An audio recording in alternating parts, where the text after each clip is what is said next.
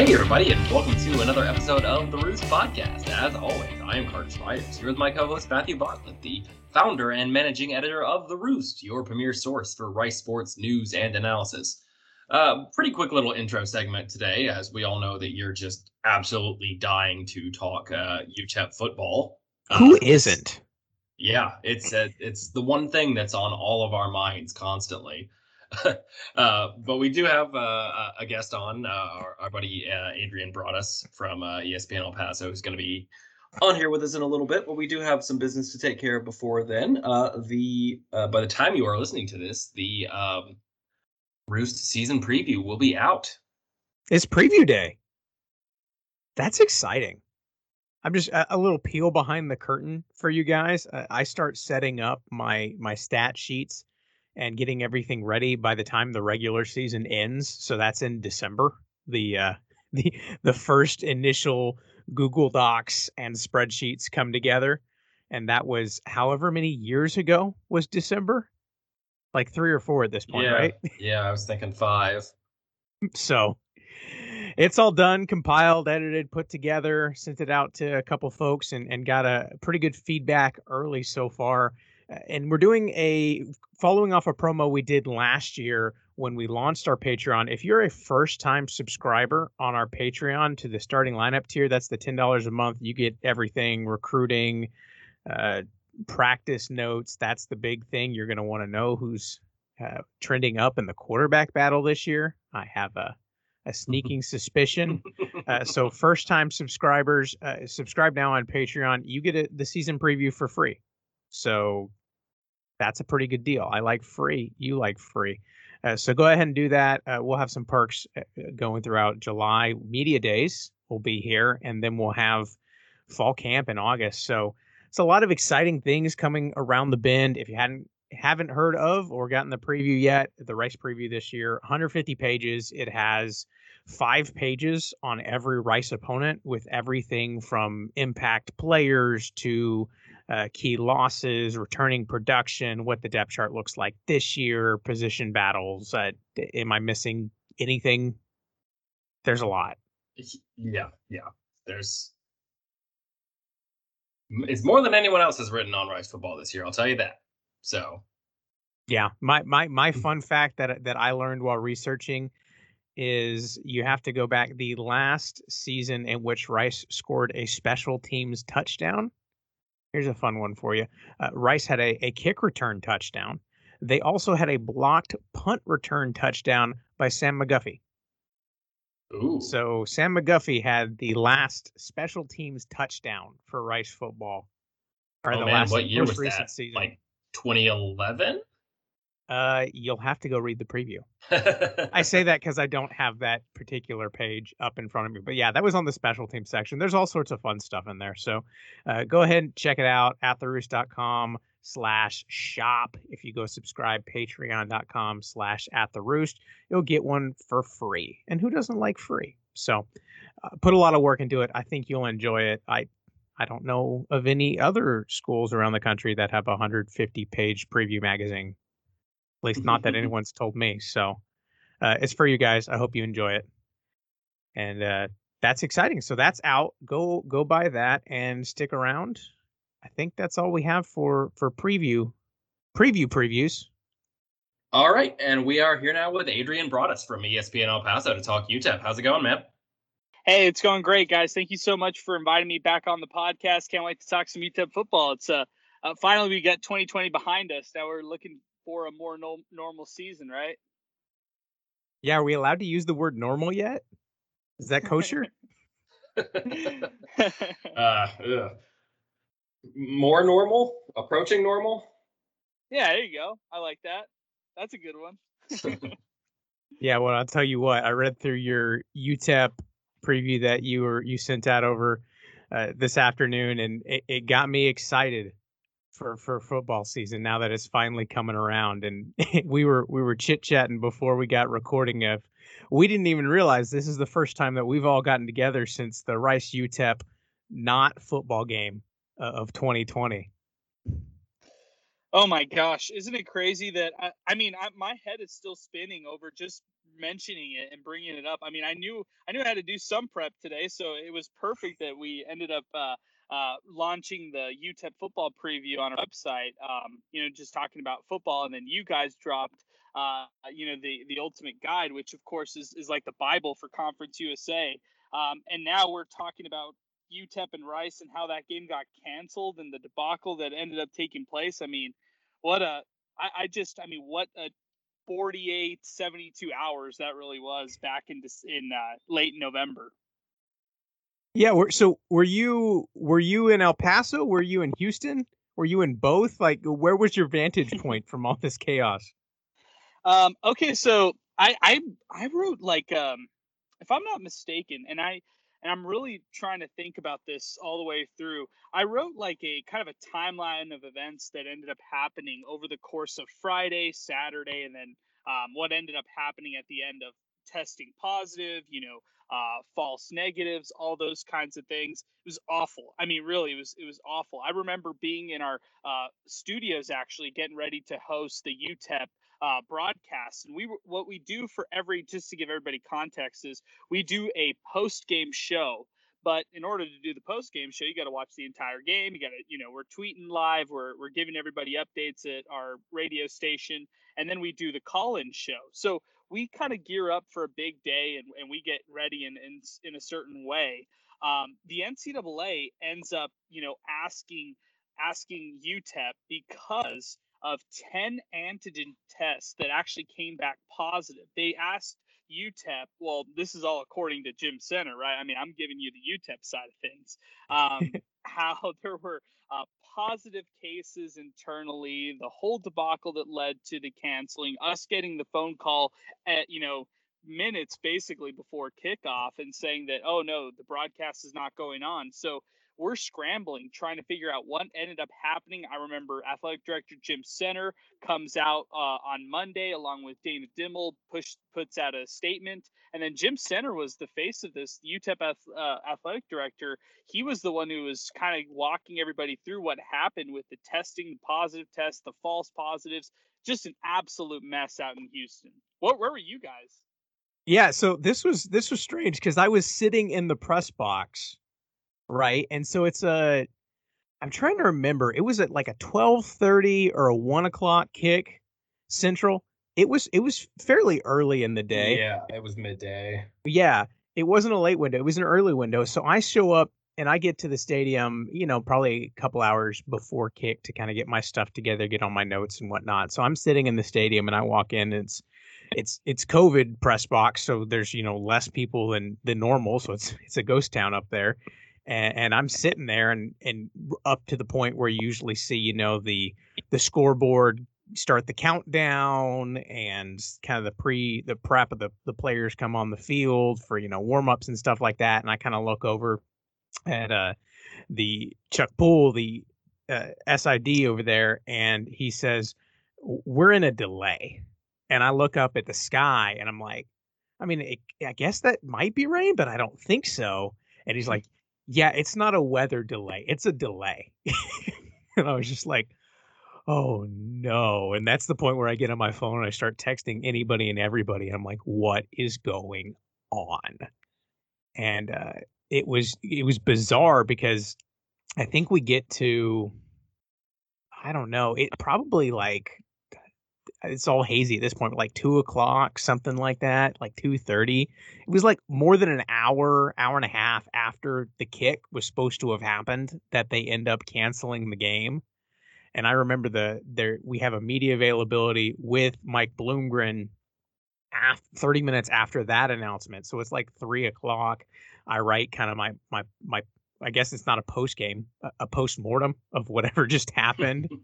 And I'm fixing to walk out of the stadium at like 4 o'clock, like I would have if a game had been played. I was at Rice Stadium for like 4 hours plus, and there was no football game.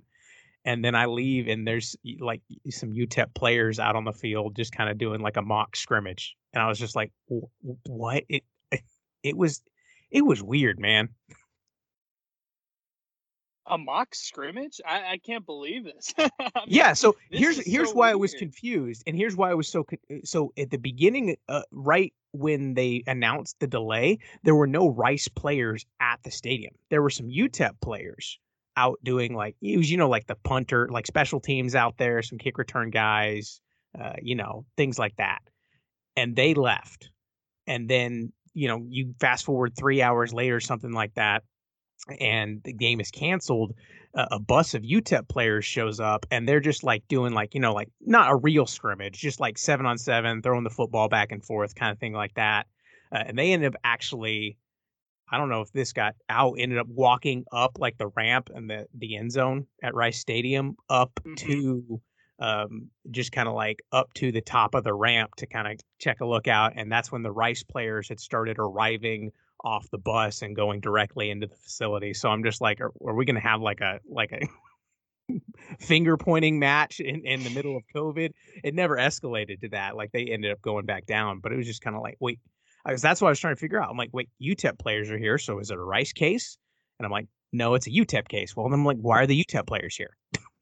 It was just, it was a mess, man. It underscored when I think back on the 2020 season, that is what I will think about. Wow. I am so glad to hear it from your side. And it's so interesting because this feels like 25 years ago. I mean, for UTEP fans, I feel like just the Rice game, even the way that things ended off on the season, I feel like that's what you leave with the season is playing a home game, quote unquote, in Denton, Texas, against North Texas because the Mean Green refused to come to the Sun Bowl to play. And I feel like, I mean, just going back because I was kind of shuffling and I got my timelines wrong. I was kind of thinking, what are we supposed to say? What are we not supposed to say? Most of this has been publicized. I'm going to just throw it all out on the record because most of this is publicized. Let's go through it. I mean, because they get there on Saturday. Dana Dimmel agrees to take a rapid antigen test in Houston, and I feel like everybody's kind of questioning in El Paso why. Why did you agree to do the rapid test in Houston when you've tested Monday, Wednesday, Friday in El Paso like normal, like you would every other week? But for this one game, you agreed on Friday or Saturday that you would get the rapid test done in Houston. So to So, and acknowledge that, could I kind of from the spin of, I guess I have a different, who has been talking to my ear has probably been different than who's been talking to yeah, you. I'm The super interested. Yeah, I want to get to this right. Let's find the truth. Let's find Yeah, the there we truth. go. I am told that just basic generic the rapid testing process is from what my perspective was not uncommon from what had been going on throughout the season, and that it was part of a travel decision by UTEP whether or not to, because that was Thanksgiving, right? It was that week, was whether or not they were going to do that test in El Paso, wait for the results, and then fly to Houston, or they were going to test and then fly and then gather the results that morning. The conflict around when Thanksgiving was and the timing of those tests was, from what I heard, part of what led to the mix up. You're exactly right. And in fact, I'm glad you reminded me of that. That is 100% accurate. They were both. They kind of put they pointed two fingers after this. They said, "Well, you know what? We shouldn't have been here in the first place. We agreed to this before the season. Plus, it made sense. Like, how are we going to test on Thanksgiving Day? We wanted to give players a chance to at least be at home or call their families virtually, whatever it may be." That's 100% accurate what you just said right there. So I mean, UTEP right now is kind of I'm not saying they're placing the blame or pointing fingers necessarily. They're just kind of explaining their side of the story and their reasoning because we as media members, I mean, people across El Paso, they were the ones pointing the fingers at UTEP saying, what did you do? Why did you agree to this? And now we understand why. I think we kind of pieced it together right there. That's step Yeah, number one. the part about the Thanksgiving piece, from what I heard of national perspective, and Rice was basically like, "No, we're good. Just let it die. Don't worry about it." But we're pulling it out now. But from the conversations I had at that point was, yeah, it was Thanksgiving, and we said either test or you can test here. but you got to test.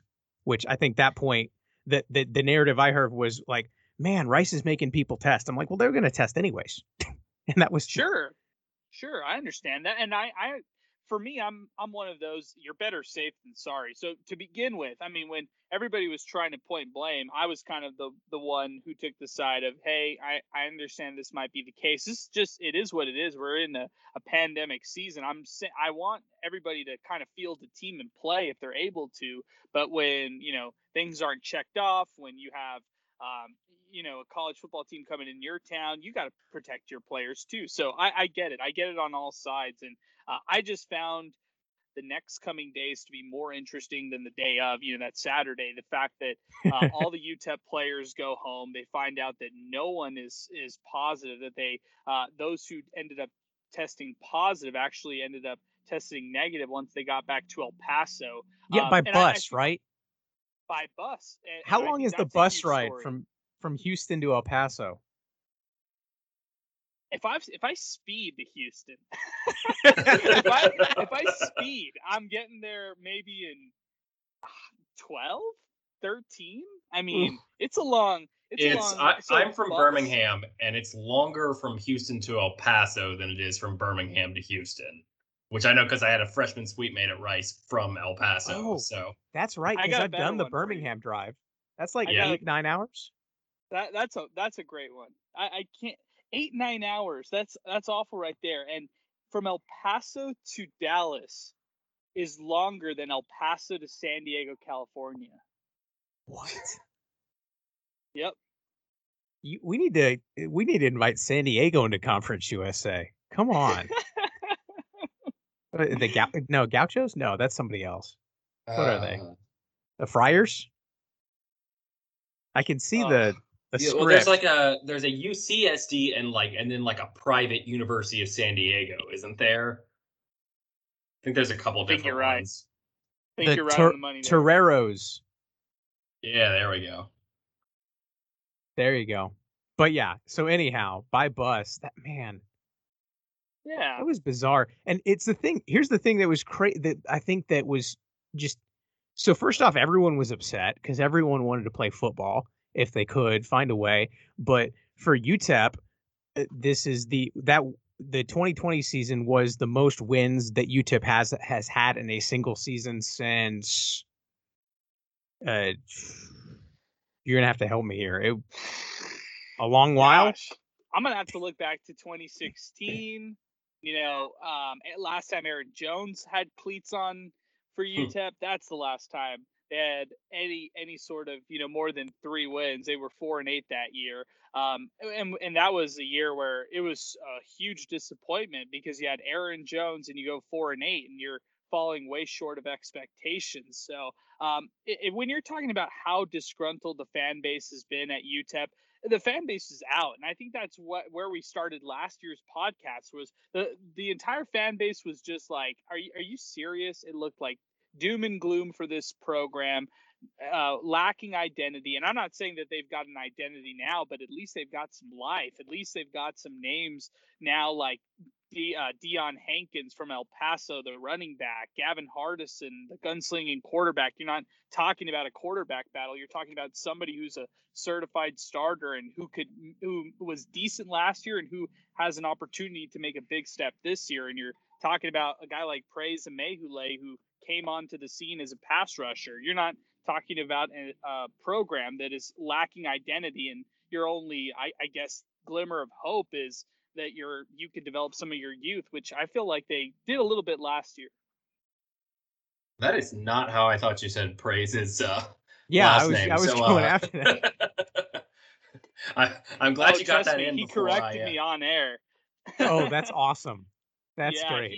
He's one of those guys who politely, he's the nicest guy on the planet, and in the most politest fashion, he tells us, hey, by the way, it's not Amehule, it's Amehule.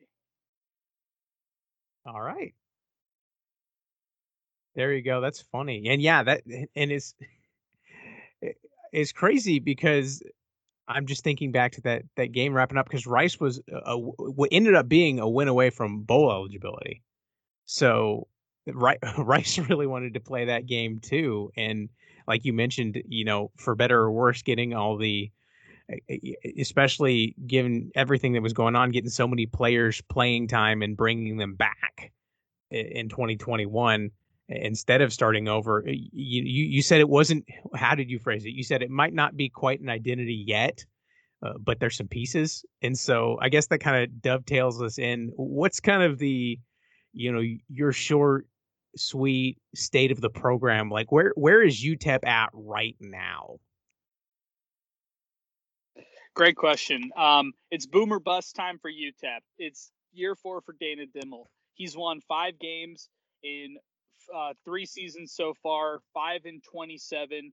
Only 2 wins against FBS program. Only 1 win in Conference USA through these 3 seasons. It's awful. I mean, the numbers are not good, but the potential is there. I mean, UTEP has I got you.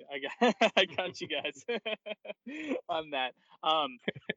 I mean, it's a program right now that is in a state where Dana Dimmel is facing pressure, but I feel like he's set up for success. He's got 11 returners coming back on offense, 9 returning starters on defense, a lot of experience. And I feel like you can look at most guys on this roster and be more optimistic than you would be a little negative. Like I was, when I was doing my preview today, I was saying, okay, let me think about this team as if I've got to criticize everything that they do. Like I've got to criticize every individual player.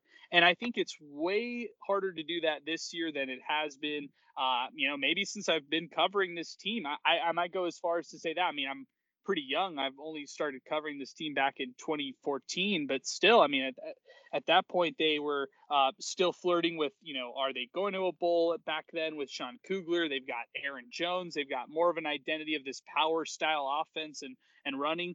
Now you're at least seeing the talent rise for UTEP. So I feel like state of the program right now, they're the only way you can go right from right now is up.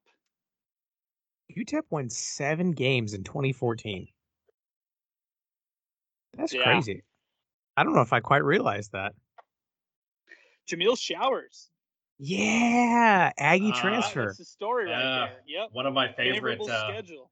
I love a player whose name is a short, simple sentence. And do you have another example, please? Florida used to have a defensive back named Valdez Showers.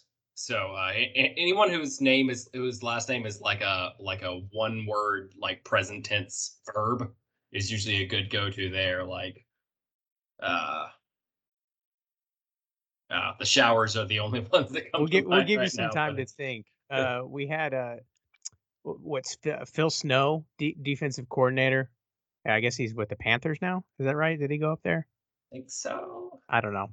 We'll get there, but it's interesting as you were saying that, Adrian. I was thinking, I was like, man, Rice and UTEP are kind of kindred spirits to some degree, and it's probably only fitting that they didn't have the opportunity to play last year because we could say a lot of those same things about Rice, that Mike Bloomgren is looking at only a couple of wins in his first couple of seasons, hired at the same time as Dana Dimmel, but the pieces this year, you put it together on paper and you look at the roster and you're like, I feel pretty good about this. And I guess at least for Rice, I think a lot of that reason is Carter and I probably both feel as good as we felt about a quarterback at Rice in, we'll say, since 2014, maybe.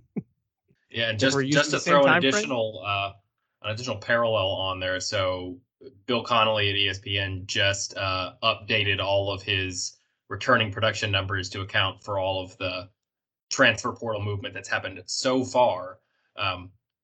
So first of all, the national average of returning production is 76.7% this year, as opposed to the average for the last 6 or 7 years is 62.6%. So that's how high it's skewed this year because of the bonus year. But UTEP is 41st in the country with 83% production returning, and Rice is 47th with 81%. So they're even getting back a similar proportion of that the returning talent. That's pretty crazy. And then I guess one of the returning pieces for you that you kind of hit on, tell me about Gavin Hardison, because when I go just look through, and if I pull up the preview right now just to make sure I have my facts straight, if I go look through returning leaders and passing stats in Conference USA going back from the 2020 season, Gavin Hardison ranks top 5 in returning passers in completions, attempts, yards, passing yards per attempt, uh, a good amount of things. So sell me on Gavin Hardison as one of the better returning passers in Conference USA. Um, yeah, it's hard. Okay, if you're asking me to sell him as as one of the premier guys in Conference USA, I'm still gonna have to see a lot more. I'm hard on Gavin Hardison because I believe that this team can go as far as he really takes them. And I know it sounds cliche, but a 6'3" junior college transfer from NIMI, I just want to see a little bit more. I mean, you heard it at the high school level when he broke records at Hobbs, New Mexico, and what he was able to do in his just 1 year at New Mexico Military Institute, which led him here to UTEP. But last year was okay. Prove it to me. Be the starter and take over that. And he did. He was the solidified starter, and he proved that he could be, a decent quarterback in this conference. Now, the way that he could take it to that next level is with that rocket arm of his, and developing it and not being afraid to throw in some of like his more dual threat capabilities on his side, because he's fast. He just doesn't show it enough in games, and I don't know if that's a coaching thing or if it's a Hardison thing. I feel like Gavin is successful when he is clicking the best with, of course, Jacob Cowing, who is their best receiver on this team, and what he was able to do last year. I like the numbers. The numbers that I don't necessarily like from Gavin Hardison is his completion percentage. He kind of is fluctuating. You kind of see him going from just a 50% thrower really, and then he kind of goes off, and then he's a little bit more successful, maybe completes 2/3 of his passes. But I want to see his completion percentage improve. I want to see him take control of games and call plays at the line of scrimmage and change plays, and be more of an all-around quarterback, because I think this team has a lot of weapons offensively, and it has to be Gavin Hardison who really charges it, because it's not, I mean, let's just say it's not going to be Dana Dimmel who's calling the plays. It's got to be the players who go out there and execute and win games. Yeah, and I think you mentioned, as far as the players and the help he has, this is, if that I'm a big fan. I think the UTEP might have low key one of the sneakiest running backfields, just that combination in Conference USA, and the receivers experience there. The UTEP offense, it had moments last year where it looked pretty good and has flashed, some 30-40 point games. Like the potential is there, but it hasn't all clicked. So if Gavin Hardison can kind of put it together, you got to think that the ceiling is actually probably relatively high, all things considered, given the pieces, right?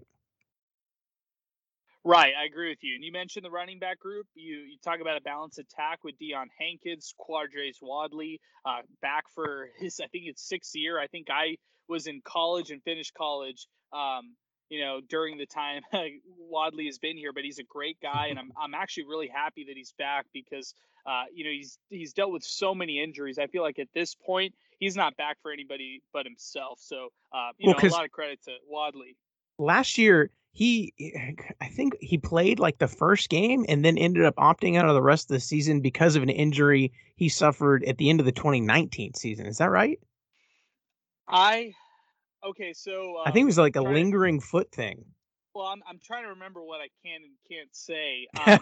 I know that. Okay, so no. Let's just say it. I know he had been dealing with injuries all throughout the season. He was a go, and in fact, I know that. If you ask like percentage wise, was he like on the injury report for the first game? No, he wasn't, and he didn't play that first game. He opted out the week of the season starting. they released a quick sentence, pretty much as like a footnote on a Friday. So the story kind of was buried in UTEP's first victory. And that was pretty much it. I mean, you kind of heard rumblings behind closed doors that it was frustrations mixed, frustrations of just not being able to play, mixed with just, how well some of the other guys were doing. And I don't think there's any problems. And I want to be very clear with that. I don't think there's any kind of problems in the locker room. I think that when you're just a guy like Quadres Wadley, who's been, at UTEP for so long, and feel like you're right there. These nagging injuries just get to you at some point. And his thought was, I want to try to go back home. Let me go into the transfer portal. And that's what he kind of did. He was keeping his options open. And then he quickly rescinded that. He kind of realized he had like a kind of come to Jesus moment and realized that this was the right move for him, that, he wanted to do this not just for UTEP, his coaches, his teammates, but really for himself, to prove that he can get back on the field healthy and play at a high level again. Yeah, because I remember I was when Sincere McCormick was being recruited to UTSA, I was like, this guy's going to be really good. Him and Quadres Wadley were like my two guys under the radar guys that I'm like, these guys are going to be awesome. And then I'm still bummed. I want to see Quadres do well in every game except the game against Rice. I think that's fair. That's fair. I like it. And then you mentioned Jacob Cowing, him and Justin Garrett. Again, more weapons for the UTEP offense. Those two are probably two of maybe not the most talented, but probably the most established duo in Conference USA, at least that are coming back and have done it for both, because they're both upperclassmen. They've both been doing this for a couple years with a couple different quarterbacks at this point. Yeah, that would be an interesting debate. I'd love to get the Roadrunner guys on and put Garrett and Cowing against those. I think they've got like three guys. They've got like a three-headed monster over there. You can really do it. But yeah, no, you're exactly right. With Justin Garrett and Cowing coming back, as far as like the two most experienced with one group. I feel like with Cowing, he's the finesse type of wide receiver. He's going to be your deep slants type of wide receiver. His production was pretty amazing last year. I feel like the way Cowing's going is, he's on a trajectory to play on Sundays. He's undersized. He doesn't let that stop him. He could still get open in routes. It's what I really appreciate about Jacob Cowing. And the numbers back it up. I mean, he's an all-conference guy in back-to-back seasons. For Justin Garrett, it's not only holding a leadership role as a captain on this team, which is pretty cool to watch and just see how he talks to his teammates, but what he's able to do on the field as well, even kind of being a decoy at times, because if you throw your number one or number two on Cowing, Garrett will beat you and beat the receivers on the other end. So I feel like Garrett is explosive. He's one of those streaky guys. When he gets hot and he has like 3 catches at the end of the first quarter,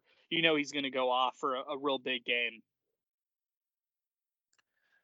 So I guess given that it looks like the outlook at the skill positions is actually pretty good, what does it look like for the offensive line, I guess? And do you think the offense having success this year is more, assuming that the skill guys turn out to be pretty good, is the offensive success going to be more on maybe the offensive line to kind of pave the way for them and protect Hardison, or is it really just more on Hardison to kind of take that extra step? I think you're going to have to put a lot on the line too. It's time for the line to grow up and take charge of this offense if they really want to have a winning season. I feel like I'm talking and saying a lot of these things in the context of UTEP holding them to a better standard, expecting to win games finally, now that they've got more experience under their belt and actually translating these to victories. I think that they bring a lot more experience and I guess just valuable time, valuable snaps and quality playing time to the table than I've seen in years past, which is great. They're anchored by Bobby DeHaro, their left guard. Really like what Andrew Meyer has done at the center position. I think he might actually surpass Bobby DeHaro eventually. I mean, he has the potential to be the best, piece to their offensive line. Really enjoyed what kind of this transition has been over the past couple of years of just getting the right guys and seeing players shuffle in and out of the starting lineup. Now you kind of have your core five. They're not as deep as you'd hope them to be at the offensive line, so you'd worry about injuries potentially happening. But aside from that, right there, I feel like the line is in a better place than last year, and it does have potential to get better this year. So how do you weigh that against the other side of the ball in terms of your confidence level? Because there's a lot of good pieces on the offense. The defense has a couple of guys too. You mentioned Praise, a name that is how you pronounce it. You got it. Amehule. It was Amehule. Yep. 10 out of 10. You got it. There you go. So you got Praise on the other side. But in terms of your confidence level, if I tell you that one of these two sides of the ball goes out for UTEP and has a top 5 season in conference, is it a top 5 offense or is it a top 5 defense? Great question. I think most UTEP fans would hope it's the offense. On the defensive side of the ball, it's real interesting. I feel like they've got some questions to answer in the secondary. If they answer those questions this offseason, no doubt they'll be, solid. I still worry a little bit about the lack of experience at some positions, and I'll give you 2 examples. One is the will linebacker position. It's Breon Hayward taking charge. I'm not faulting him. I'm just, you're taking a step back when you lose Stephen Forrester, who led your team in tackles last year at the linebacker position.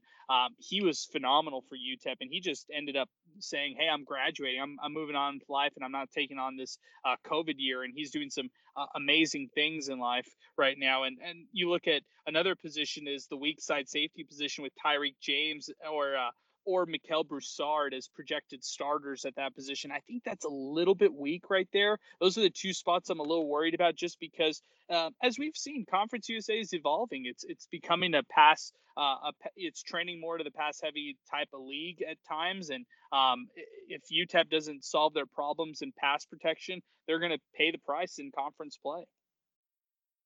Yeah, I think that was particularly telling because UTEP last year and the year before got in a couple of shootouts, which is not really what you would expect from a Dana Dimel coach team. I believe that was it the North Texas finale where both teams scored 140 points or something like that, and Jalen Darden had 100 exactly touchdowns. Right. Yeah, they set all these records again. What's it with people setting records against UTEP? That's a topic for another day. Yeah, but 45-43 final score. Calvin Brownholtz is the gunslinger for UTEP because Gavin Hardison tests positive for COVID-19. The COVID game, yep.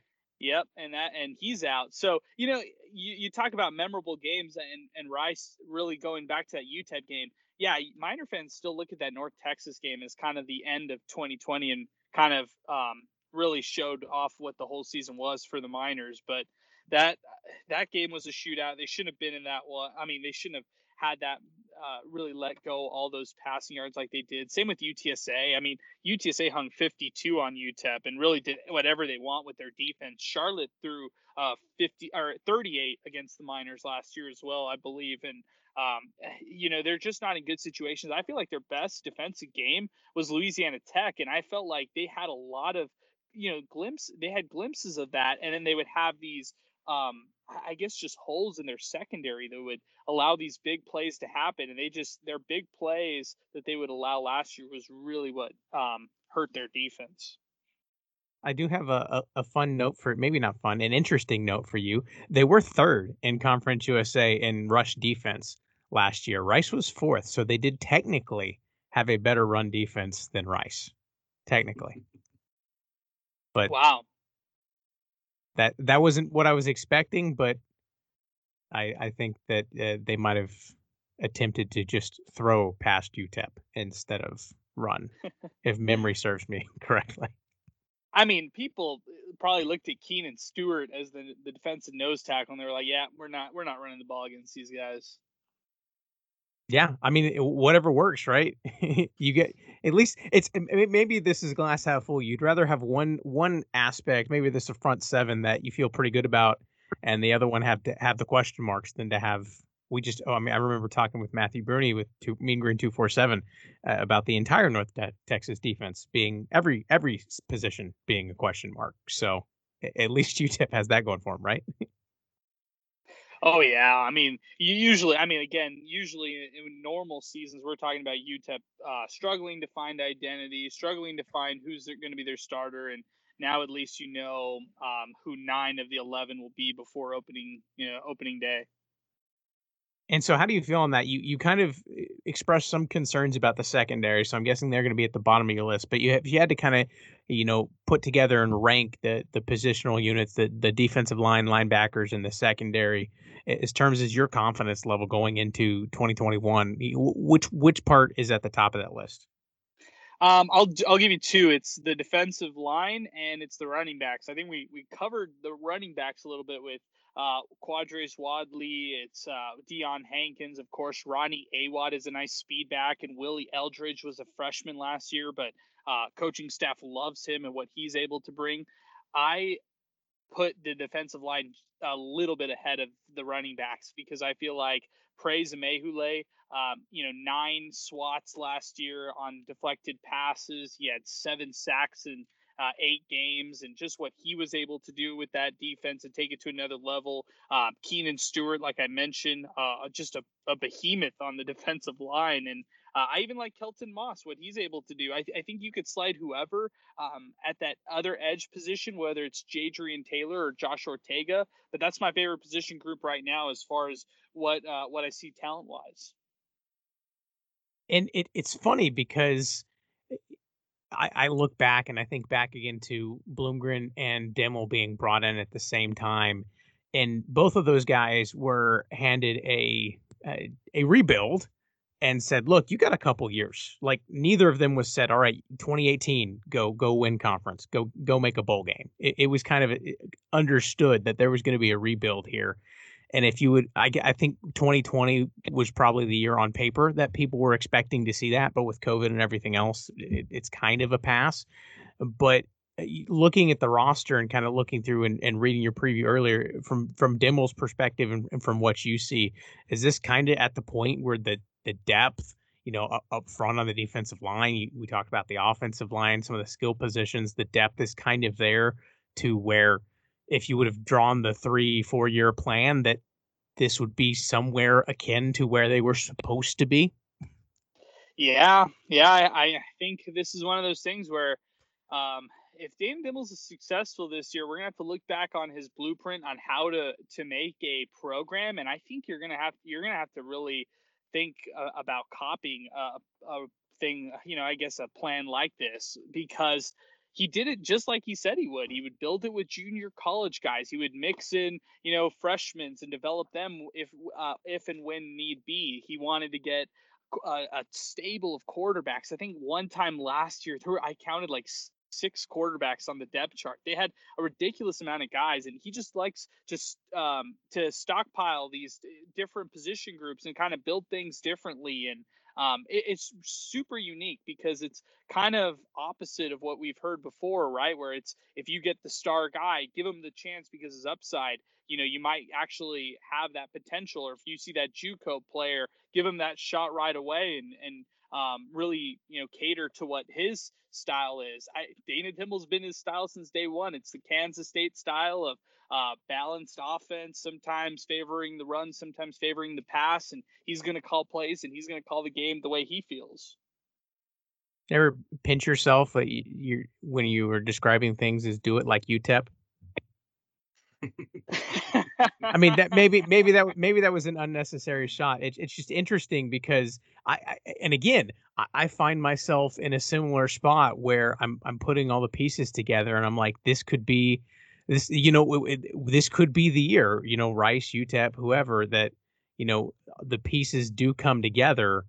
Because I think what's interesting, and from my perspective, is you can see you can match the objectives as they're kind of brought in. We're going to do this and we're going to do this. And then you put them all together and you shake up the magic 8 ball and it leads to wins. And that hasn't happened yet at Rice, but you see all the pieces and you throw 2020 out with COVID.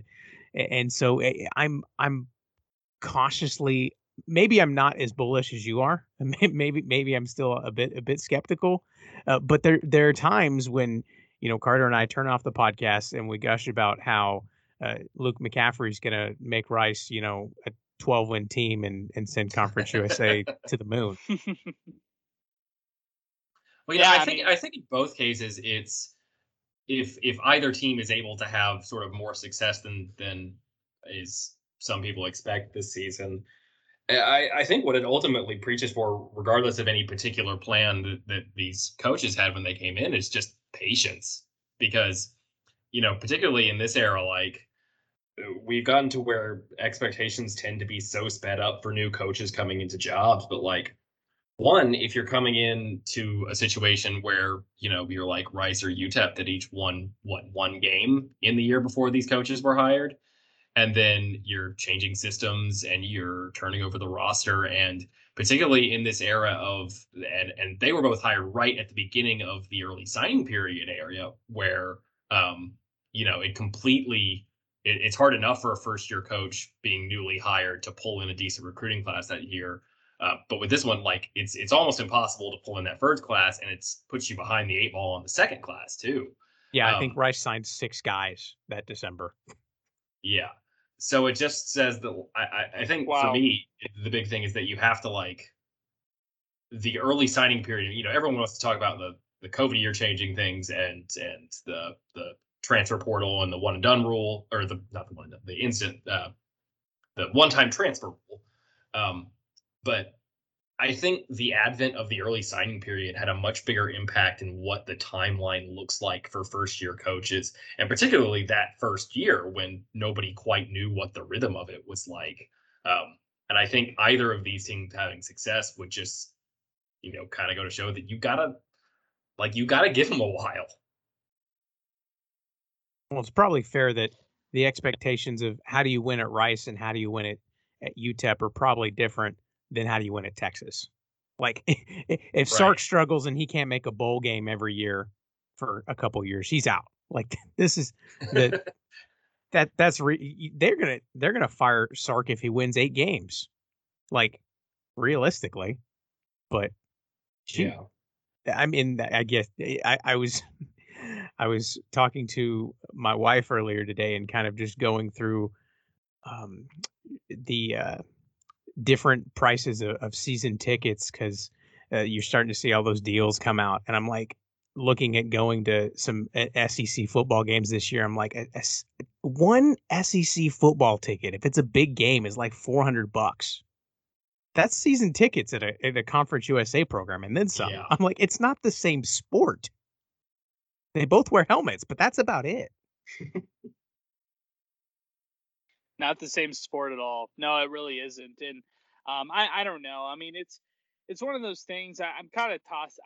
Now hearing what you guys had to say there, and just kind of thinking about this season in general. I know I come off with this more optimistic approach and thinking about this, but I feel like they're built for it. And if they don't achieve that, then everything falls under. And I think it's a similar situation in Rice, where if things don't pan out and, you get everything that you're supposed to do, you cross all the, you check all the boxes of what you're supposed to do, and you don't execute, well, then, then there's going to be some real big problems. I mean, UTEP has flexed that they've been selling out of premium seating and getting more donor money left and right. Well, $750,000 as far as a base salary goes. Maybe they buy it out over a certain year period if things don't go right, and move on from Dana Dimmel. So as high as the highs could be, the lows are a full rebuild, and another 5-year program or whatever, or build, program or a rebuild, whatever you want to call it. I like how you put it though, because as fans of UTEP and Rice, this is the point where each fan base has earned the right to be upset, because there was that 3-year, 4-year plan laid out. It's been put in place, and a lot of the physical, like tangible checks have been met, whether in recruiting or facilities or marketing, or however you want to spiff it up, of however we're going to get to X. The X is there except for the wins, and so I think that's what makes 2021 different for both programs is, a 2-win or a 3-win season in 2019, 2018 would have been better than both what the programs did. But you would have said, hey, they're not to where we want them to be, but that's fine. Versus at this point, it's like, no. You told me all of these A plus B plus C was going to equal bowl game. And maybe it's not bowl game. Maybe it's, a different bar beating the teams you're supposed to beat, et cetera. But I think that's interesting. And because that's really what it is at this point, that a 3-win season for either program in 2021 is not a 3-win season in 2020 or 2018. And I think everybody's hoping that 2021 is the high point, because like you mentioned, at this point, how much leash is left. Yeah, it's like the flip side to that patience is that, when the opportunity arises and you're hitting that, like you said, that kind of 3 or 4 year mark where you've officially, made it your roster and you have your guys and everything. Like, when the opportunity arises, you kind of have to seize it. Cause like, I've been thinking a lot recently about how, like, the 2019 season, there were some moments for Rice where they felt like they could have been better, but ultimately we came out of that season feeling really good. The defense was way ahead of expected, and the offense wasn't there yet, but there was some optimism and they felt like they were in a good place to go forward. And then, the 2020 seasons happens, and it's, I don't know that you can blame the coaching staff for that. It wasn't as great of a season overall as we hoped it could have been. But like, now you have this moment where, okay, you still have basically all the guys that made that 2019 defense so good. And I feel a lot better now that they've gotten the Luke McCaffrey transfer. But before that, I was starting to get legitimately worried that this season was just going to kind of be 2019 all over again. And, at that time, that season was great. But if you're going 3-9 in 2021 and you're not, the offense still isn't there and you still don't have a quarterback, you're of a problem in year 4 than it is in year 2. And I think UTEP's kind of at that same area where it's like, okay, well, you showed some signs, but like, the the excuses aren't there anymore. Like, it's kind of time to put up or shut up. Man, it's going to be fun. So maybe it's not. Maybe it is a number of wins, or maybe it's a more intangible mark. But Adrian, if you had to define what success looks like for UTEP football in 2021, what would you look back on? How would you measure a successful season for the Miners? What does that look like? It looks like 6 wins or more. It really does. I mean, if you guys have looked at UTEP's schedule, it's not like they're playing Bama and Ohio State, week in, week out. I mean, they've got a really favorable schedule. I'll just reel off the first 4 for you guys. New Mexico State, who didn't play 2020 football season. Bethune-Cookman, they host at home for their home opener at, Bethune-Cookman, the power in the FCS ranks. Then they go on the road. He's joking. If you're not, yeah. And then you go on the road to play the Boise State Broncos. Okay, that's a tough one right there. You got me.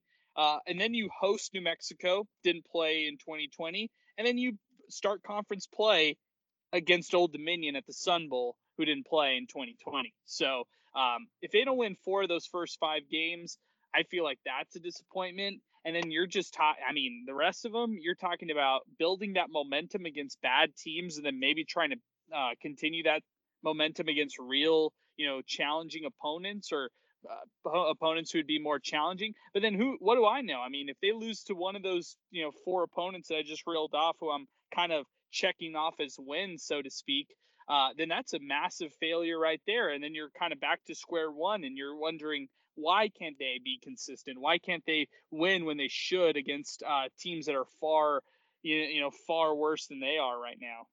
Hey, for the record, Bethune-Cookman 3 7-win seasons in a row. So I'm not saying watch out. I'm not saying they're great against Northern Arizona in Dana Dimel's first year. So UTEP better watch out.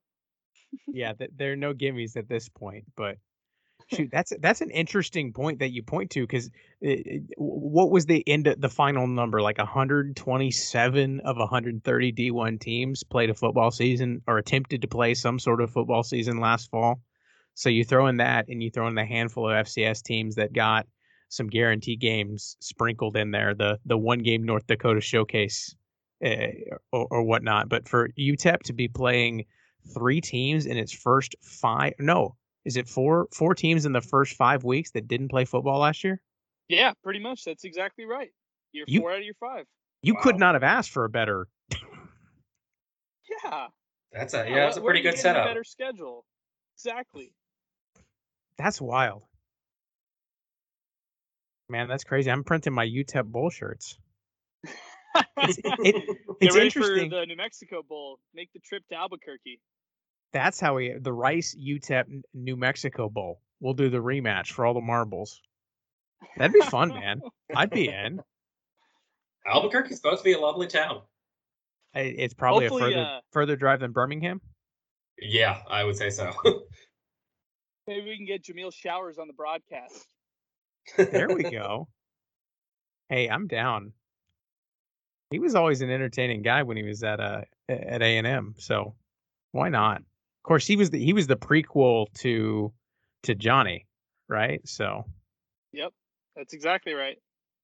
oh man, and then we had Kenny Trill. Good times. We can go down that So that Timber route. Heisman, great. Yeah. Hey, TM. Kenny Trill TM. Oh man. All right. We do want to thank you for coming on and talking UTEP with us, but before we let you go, we got to run you through the lightning round, which I don't know if we prepped you is coming or not, but you might remember it from last year. Oh, but I definitely remember. I'm more than prepped, and I'm ready to you go. I got my prepped, you notes in front of studied. me. Yep. All right. I don't, Carter, have we ever decided if this was an open note portion of the exam or not? I think we'll let you have it. This is all the help you can get. Appreciate it. All right, here we go. We'll run you through. First off, we'll start you off easy. Who leads the team in touchdowns? Deion Hankins. All right, that was pretty easy. Now, about on the other side, who leads the team in sacks? This is easy too. Praise Melee. Yep. But pronunciation counts. If you don't get it right, it doesn't count. Yeah, then you got to choose somebody else, like I don't know, like Breon Hayward or somebody. Not as good of a name. We'll go with Praise. All right, best mascot in Conference USA. Oh man. Okay, but I'll say, for the UTEP fans listening, I'll say besides UTEP, right? Now I'm going the UAB Blazers. I've always thought that was the best one, even with UTEP. You can throw UTEP in the mix. I love that dragon. This is not including the real Okay. dragon, right? That they're petitioning for. Oh my gosh, I've not been informed. No, it's they were going for it was a Komodo dragon, right? That they wanted. Am I misremembering this? That sounds great. We'll get on the story. Yeah, I I think the Birmingham Zoo is low key like a pretty great zoo. So like if they could get one up there, and UAB considered getting Komodo dragon for football games. Yeah, this is from 2019, but yeah, about to say this was a story. We'll get. I think we got Evan Dudley lined up with AL.com. We'll get him in the next couple of weeks, and we'll hear his take on the dragon that was. I remember him covering it and giving updates. I'm trying to remember if something from the athletic director. I don't know. There you go. So would that sway you? Would it be better or worse if UAB swapped their mascot with a live Komodo dragon? Way better. Way Give better. Give me that. All right. More fearsome of an animal than a roadrunner. Sorry, UTSA. All right. Hey, we need to stir up some angst, right? Conference USA rivalries. Yeah, there you go. We'll put that in. All right. Back to the questions. What player from UTEP won't be a preseason all conference selection, but should be? Oh, all right. This is a great question, but I'm a little long answer. I'll try to keep it short. It's gonna be Dennis Barnes, the first two-way player that we see in a long time. Dennis Barnes is possibly going to start at the third wide receiver position for the Miners, but he has been one of their premier cornerbacks in the past 2 seasons. I mean, he is now proving to everybody on the field, Dana Dimmel is his biggest fan, that he's going to be a two-way player for this team. The long term idea is to sub in somebody new that they haven't named or they haven't released the name yet, but a safety who could slide into the weak safety position, move Davion Inyang actually to that weak safety position, move that other safety that they got, to the nickel corner position, and then actually, when you do that, you free up some room for Dennis Barnes to play at the corner position. That's the biggest one right there. Haven't seen him actually, do it in a game, be a receiver in an actual game.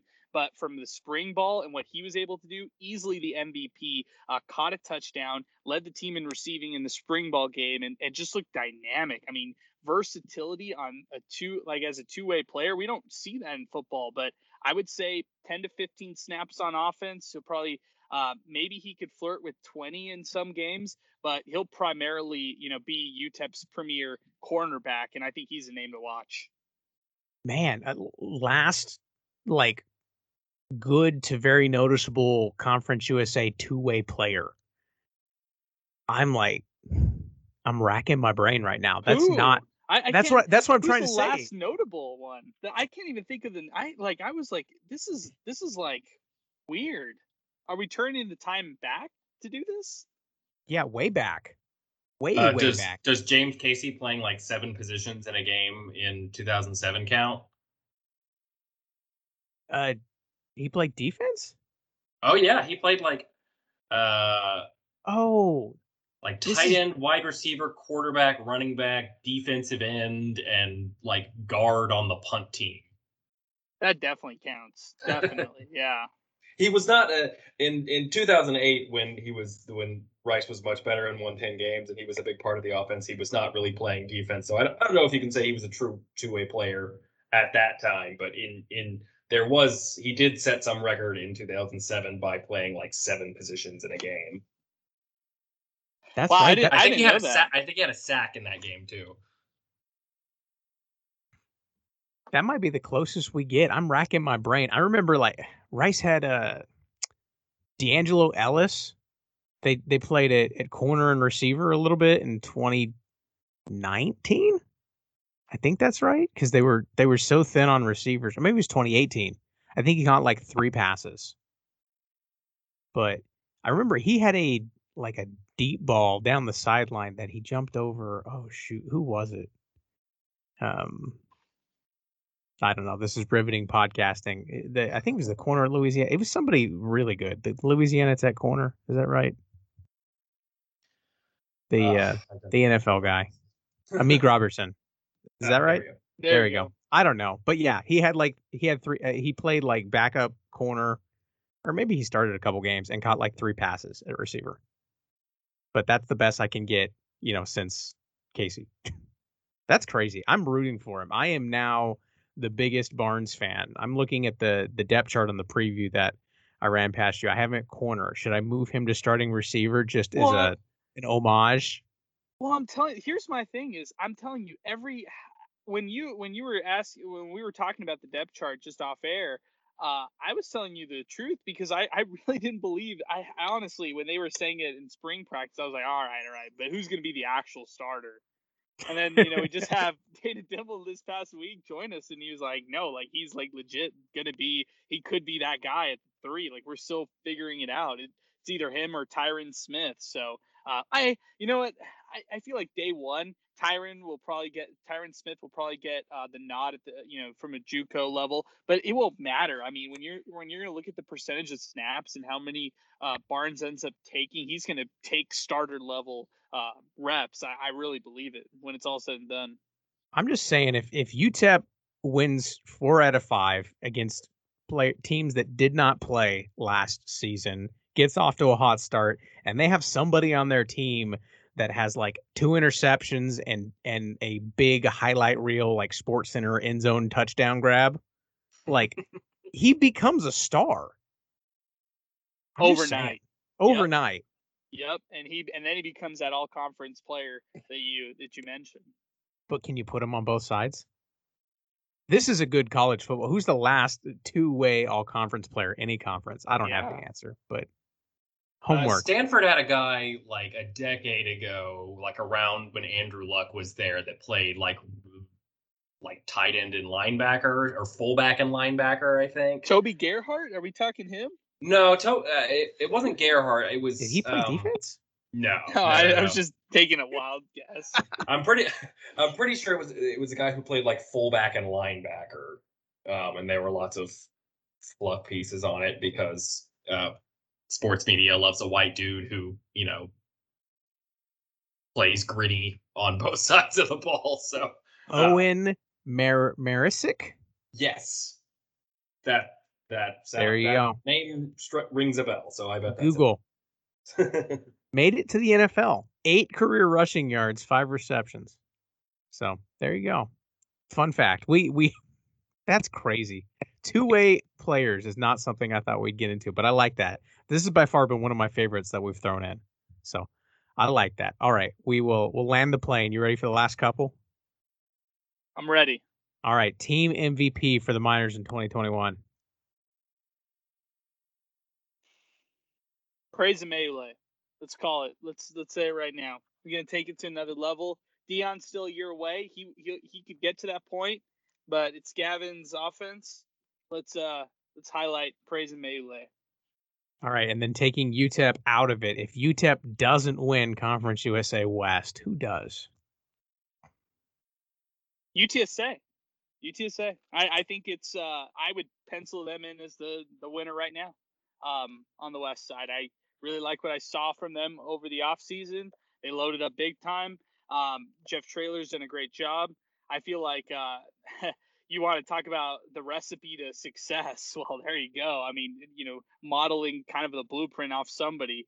Jeff Traylor's kind of showing you a little bit. But if they don't fall to those, the expectations that are set on them, if they don't achieve those goals, then kind of the same thing that we're talking about, right? I mean, they've got the pieces, they check the boxes. Let's see what they can do. Isn't it funny, Carter, that we've now had multiple non-UTSA folks tab the Roadrunners to win the West, and our UTSA representative said, no. Yeah, everyone we've gotten on here has been more bullish on UTSA than Jared. Wow. This is interesting. I mean, he's excited, but measured. Something that all college football someone fans in that fan base has to be. All right, and now we bring it bigger picture, expanding from the West to all of Conference USA. If UTEP isn't winning Conference USA this year, just hypothetically, who does? Now I'm still sticking with UTSA, man. Wow, I mean, calling his shot. It's a big hot take. I like I really did like what I saw from them. I really do think it's a stretch, but let's think out of the box here. Let's go for a home run. Man. It'd be fun. All right. And then the year is 2023. Is Dana Dimmel the head coach at UTEP? Great. I love this. Is my favorite question. No. See, this is interesting. I'd use the line of 2024 for most coaches, but I thought given the contract and everything else, and I think I don't think we've had anyone yet so far assume that their head coach was still going to be around in 2024. For better or for worse. Wow. Extremely CUSA.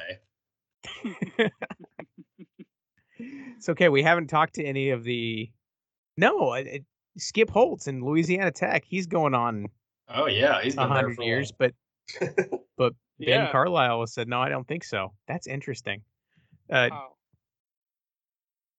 So I guess if I can ask a hypothetical off that, and then we'll let you go. So everything goes right for UTEP in 2021, and it's a successful season, and Dimmel comes back. Is it kind of? I guess there's optimism for this year, but how much optimism exists that this could be something that, what chances would you give him for sticking around to 2023, actually turning this around and making good on those initial promises? Again, I feel like he's set up for it. I feel like there would have to be a disaster for this program to go under, I don't know, five wins on this season. I just want to put that number right there. 5 wins is that number. There'd have to be some sort of really, really bad thing that happened. So I think the chances are there. I would say it's probably, an 80% chance. No, I would say it's higher. I would say it's 95% chance he's back. I'd say it's a disaster of a season if he's not, and that's the 5% right there.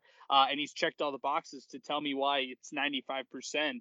Also on this, I feel like there is something to athletic director Jim Center not offering him a contract extension, yet offering a contract extension to the former UTEP men's basketball coach Rodney Terry this past October.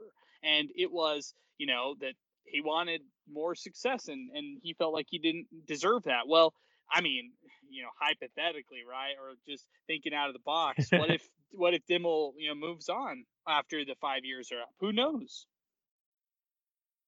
We'll go find you a new head coach. Put us on the search committee. I like that.